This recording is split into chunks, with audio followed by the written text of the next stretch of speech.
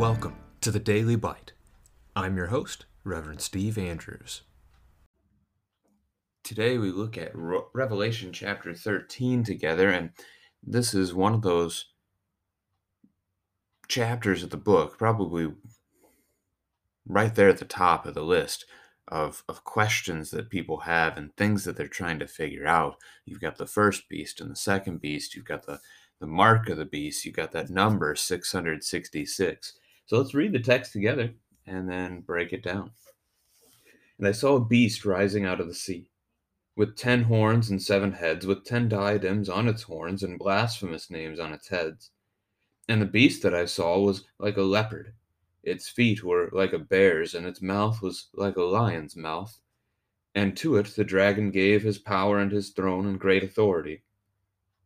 One of its heads seemed to have a mortal wound, but its mortal wound was healed, and the whole earth marveled as they followed the beast. And they worshipped the dragon, for he had given his authority to the beast, and they worshipped the beast, saying, "Who is like the beast, and who can fight against it?" And the beast was given a mouth uttering haughty and blasphemous words, and it was allowed to exercise authority for 42 months. It opened its mouth to utter blasphemies against God, blaspheming his name and his dwelling, that is, those who dwell in heaven. Also it was allowed to make war on the saints and to conquer them. And authority was given it over every tribe and people and language and nation, and all who dwell on earth will worship it. Everyone whose name has not been written before the foundation of the world in the book of life of the Lamb who was slain. If anyone has an ear, let him hear. If anyone is to be taken captive, to captivity he goes. If anyone is to be slain with the sword he must be slain. Here is a call for the endurance and faith of the saints. Then I saw another beast rising out of the earth. It had 2 horns like a lamb, and it spoke like a dragon. It exercises all the authority of the first beast in its presence, and makes the earth and its inhabitants worship the first beast, whose mortal wound was healed. It performs great signs, even making fire come down from heaven to earth in front of people. And by the signs that it is allowed to work in the presence of the beast, it deceives those who dwell on earth, telling them to make an image for the beast that was wounded by the sword, and yet lived. And it was allowed to give breath to the image of the beast, so that the image of the beast might even speak, and might cause those who would not worship the image of the beast to be slain. Also it causes all, both small and great, both rich and poor, both free and slave, to be marked on the right hand and on the forehead, so that no one can buy or sell unless he has the mark, that is, the name of the beast or the number of its name. This calls for wisdom. Let the one who has understanding calculate the number of the beast, for it is the number of a man, and his number is 666. So as we look at this text, we see the 2 beasts, and they have their authority from the devil, from the dragon, from Satan, from chapter 12. As we consider the chapter as a whole, really quick overview of it, what you want to see here is that God has, for a time, permitted the devil to grant his powers to others, to deceive and to attempt to destroy even the saints of God, even the children of God. But, and this is a key coming up in verse 8, that those whose name has been written in the book of life will not worship the beast, either beast or the dragon. We will not bear the mark. We will suffer. We will be persecuted because of this. But our name is in the book of life, and in the end, God will win. So that's the focus. That's the comfort that we want to have in our families and in our homes. We've lived in a fairly comfortable culture for a number of generations now, and many Christians believe that is changing. I would count myself among the group. The Bible promises that we will be persecuted, so I take that to heart. And that's okay. Christians today need to hear that. If the world turns against you, it is okay. You don't have to give in. You don't have to wear the mark of the beast. We'll talk about that in a little bit in order to fit in order to live in this world. You don't have to. Christ is victorious. He will save. Trust in him always and above all things. So this first beast comes out of the sea. The sea in Revelation often represents chaos and evil. And really a neat note I picked up from Dr. Brighton's commentary on this one. The very last verse of chapter 12, the devil is standing on the sand of the sea. So he's standing on the beach looking out over the sea, waiting for the beast to come up. Interestingly enough, if you picture this as where John was writing to, you think of the nation of Israel that had been God's people in the past, where the Jews live, where Jerusalem would be. So you go there on a map and you find the sea. You find the beach, and that would be the Mediterranean Sea, and you're going to be looking out west. And when you look out west on the sea from the direction of Jerusalem, what are you looking towards? You're looking towards Rome, which was the empire. It was the governing authority at that time. So here, immediately then, the mind of the reader is to be called to this first beast being the political beast. This first beast represents all corruptible human authority, that Satan can take this political beast, whatever government it is at any given time throughout the world, and he can use them to make war against the church. To make war on, from chapter 12, the woman and her offspring, so the church and the individual Christians in it. Have governments done that throughout time? Oh, yes, without a doubt.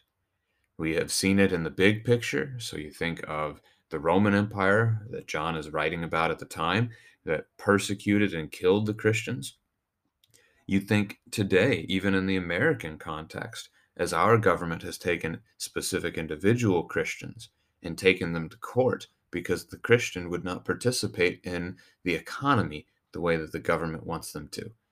Um, those have been a couple of prevalent news stories in recent years, and I anticipate those will only become more and more prevalent over the next few years. So the devil uses these. The dragon, the devil, has given them his power. They have 10 horns and 7 heads, just like the devil does in 12:3, but their crown sit on the horn, not on the head. So unlike the devil, who is the one who is in charge at this point, not ultimately, God is still in charge, but the devil believes he is. The devil is lending his power to these beasts. So the beasts themselves do not have the same authority. The devil is granting that to them, but he is still the one who oversees their work. So the things coming from the first and the second beast are the works of the devil. Now, blasphemous names were written on their heads, so they aren't God, but they will pretend to be in many ages. I mean, how many Caesars in the Roman Empire thought that they were God and instructed the people, forced the people to worship them as though they were? The mortal wound of verse 3, rulers do not rule forever. They are struck down and new rulers pop up in their place. So even though it looks like an evil government is taken out, it looks like it took out one of the heads, another one just replaces it. Another evil ruler just shows up. And that leads into really verse 4. The people worship the dragon, the people worship the beast. Who is like the beast? Who can fight against it? How many times have people in the world said such things about terrible and corrupt evil governments? Probably unlimited amount of times. You think of, again, the evils and the atrocities of the Roman Empire and how people would have felt powerless to fight back. You think of World War II in more recent history and the evils that were committed by Adolf Hitler and his regime, and the people, they didn't know what they could do in response. This beast is proud and speaks words against God. It is given authority for 42 months. So that's again that 3.5 years, that whole period of revelation from Christ's ascension to his second coming. This beast reigns for that time, fights against the saints for that time. Right? He utters his blasphemies against not only God, but also his dwelling and the saints that are in it. But we do not. The Christian does not worship this beast. Our names have been written in the book of life, the book that belongs to the Lamb who was slain, who is Jesus. You can talk about the book of life with your children here. You can ask if their name is written in the book of life. Basically, whoever's name is in that book is going to be saved. That gives us the picture of Peter at the gates of heaven that we have so famously in our minds. And he's got the book. He's standing at a podium. He's got the book, and you come up, the long line of people waiting to get in, and you give him your name, and he looks in the book. Oh, yep, you're here. Come on in. Not really how it's going to work according to what Scripture tells us, but the book of life is something that we hear enough about in Scripture, so we can certainly talk about it. We can talk about how do we know if our name is written in the book of life or not. The book of life is all those who have faith in Christ. So do you believe that Jesus is your Lord and Savior, that he died on the cross to forgive you of your sins, that he rose again on Easter Sunday morning, so that you could live with him forever? If you believe that, your name is in the book of life. And that's a wonderful thing. And the devil cannot take it away from you. The first beast, no matter what the government does to you, cannot take it away from you. Neither can the second beast. We're going to talk about that one in just a moment. But before we get to that, we have to look at what John says. Here is a call for the endurance and faith of the saints. If anyone is going to be taken captive, he goes. If anyone is going to be slain with the sword, he's killed by the sword. We are not, as Christians today, we are not to resist persecution. We aren't to fight back. If the beast seeks to persecute you, let him, and gladly endure it. Why? Two things. One, even though what he is doing is a wicked sin, harming the children of God, harming the creatures of God, he nonetheless has the authority for the time, and he will have to give an account of himself before God someday for what he has done. But number two, and probably more important, probably should have been number one, it is in the suffering of the Christian that we shine like a light to the world around us. This is basically the entire purpose that Peter writes 1 Peter to the church for, so that they would know as they suffered at the hands of the Roman Empire that their suffering was not in vain, but that instead their suffering shared the gospel with the people persecuting them. That as they harmed the Christian and they saw the Christian living on, they saw this Christian enduring, they saw this Christian having some kind of a strange and foreign hope that they could not understand, it would bring them to ask why. And so Peter tells us to always be ready to give the defense for the hope that is in us. Always ready to tell others about the hope that we have in Jesus Christ, because it is that way that we shine. We shine the light of Christ to the world. And so we endure.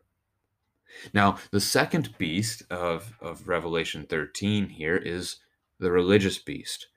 It is identified in chapters 16, 19, and 20 as the false prophet, and in chapters 17 and 18 as the harlot. So we're going to see a lot more of both of these beasts, really, in the time to come. So you have the political beast first, and then you have the second beast is the religious beast. And we're going to see, again, we're going to see them actually work together, and we're going to see them fight against each other. It's always the case when you see evil in stories, right? Evil sometimes gets along, but it oftentimes will attack itself. And that's certainly true of these beasts. So here we have, this beast has only one head with two horns, like a lamb, so it looks innocent. It has certainly less power, but it speaks like a dragon. So its speech is authoritative and its speech is crafty or cunning or deceptive, as the devil in the Garden of Eden had been with Adam and Eve. It has the authority of the first beast, and it makes the world worship the first beast. So again, this is a thing of the two working together. We can certainly picture times in history where the religious beast, the false religion of the world, indeed forced the people of the world to worship the first beast, to worship the government. We already mentioned the times when people worshiped Caesar as though he was God, and they had to. And you can see before Rome that that was the case, and it happens after it as well. The worship of the king is one such example. Now, this beast is able to even perform signs, such as making fire come down out of heaven. It's a sign of power, it's a sign of authority. It terrifies the people and causes them to think that this beast is real. To think real isn't the right thing to say. That this beast, this religious beast, this false prophet is a true prophet.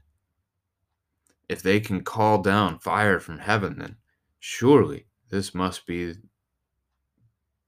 the true faith that we should follow. But instead, they are simply calling upon the devil's power to intimidate and to fearmonger. And that leads to the worship of this second beast. Now, one of the things that's going to come up here, the mark of the beast is in this text, verse 16. It causes all, both small and great, rich and poor, free and slave, to be marked on the right hand or on the forehead. So to be marked is historically something that has been common of a slave. Um, Not sure why American culture, the free people of America, have taken so much so to tattoos. Tattoos historically have been used to brand slaves, which doesn't really fit in with how America rebels against those kinds of things today. But whatever. That's just a thing that doesn't make sense to me. But here we can picture that helpfully in this text. What this is saying is that the world, the people of the world, are being marked. They are not children of God. They are slaves to the false beasts of and the power of these false beasts. The right hand is a reference to their work. So all that they do for their government. All that they do for their false religion. This has been so true for such a long time.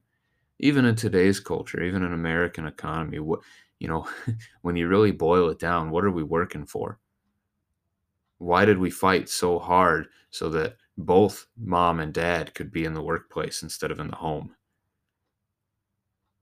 It's an interesting thing to consider. And then not only the work, but also the forehead, which represents the mind. So the people of the world are enslaved in their work, and now they're enslaved also in all their thinking to these beasts. I mean, American culture. I mean, think of that. Even in the church, think of how much the church today worships, and I mean worships, idolizes American politics. Republican, Democrat, they are untouchable gods to the Christian today. And that is a cause of great sorrow for faithful people in the church. To see that, to see the hatred that Christians show one another over politics is, again, sorrowful. God, so with this mark, if you do not have this mark, you cannot buy or sell. You cannot interact in the marketplace. We should probably just leave this as simply as saying the Christian here who is not marked, we don't have a promise from God. We do not have a promise from God that He is going to protect our earthly efforts, that He's going to protect our earthly affairs, that He's going to protect our income or our home. Luther famously wrote, in his "A Mighty Fortress is Our God," his famous hymn of the Reformation, that even if they take our goods, fame, children, wife, even if they take our life, they cannot harm us. The victory has been won, and the kingdom remains ours forever. And this is true. This is the hope of the Christian. This is what we cling to. Now, as for the number of the beast, number 666, there have, of course, been all kinds of ideas about this throughout the ages. Two that jump out to me as the two most likely. So, John writes this as a bit of a puzzle. Why? Most likely is if the letter gets intercepted and is read by a Roman official, that it will not cause harm to the church when John is pointing to the church, to the Roman government as being the beast. You don't want to do that. You don't want to harm your fellow Christian in that way. So this is a little more cryptic. And the two main ideas that, again, jump out to me. One, as John says here, that the number is the number of a man. It was common in different parts of history for this practice called gematria, that you would actually assign each letter of a name a number. And so when you add all the numbers of that person's name together, you get a bigger number. And that number could then be used to represent that person. If this is the case, then we would be looking at Nero Caesar. When you take Nero Caesar and you move that into the Hebrew language, the numbering then would add up to 666. Now, Nero had been dead for probably 20 to 30 years when John writes this, but he was symbolically, not symbolically, he was the chief persecutor of the Christian church. He despised the Christians. And so that hatred for the Christian church continued onward, and his impact was still being felt at that time. So for this to be Nero Caesar, certainly a possibility, and would simply then be a reference for the people to Caesar generically, that Caesar is the one that they should be looking out for.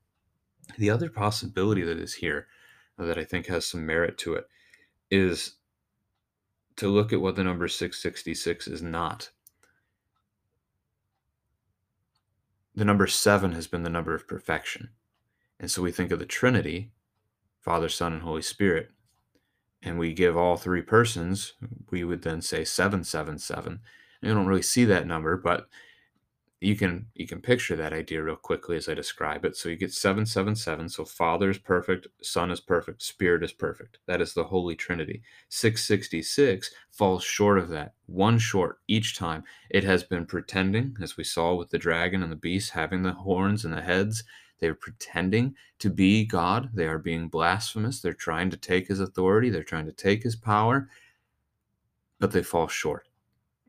So 666 is then the number of the unholy trinity, the dragon and the first and the second beast. That's not a bad way to present it either. I would probably lean towards Nero Caesar myself, but just to give you a couple possibilities here. Tomorrow, as we look into chapter 14, we're going to be seeing again another one of those famous Revelation numbers, 144,000.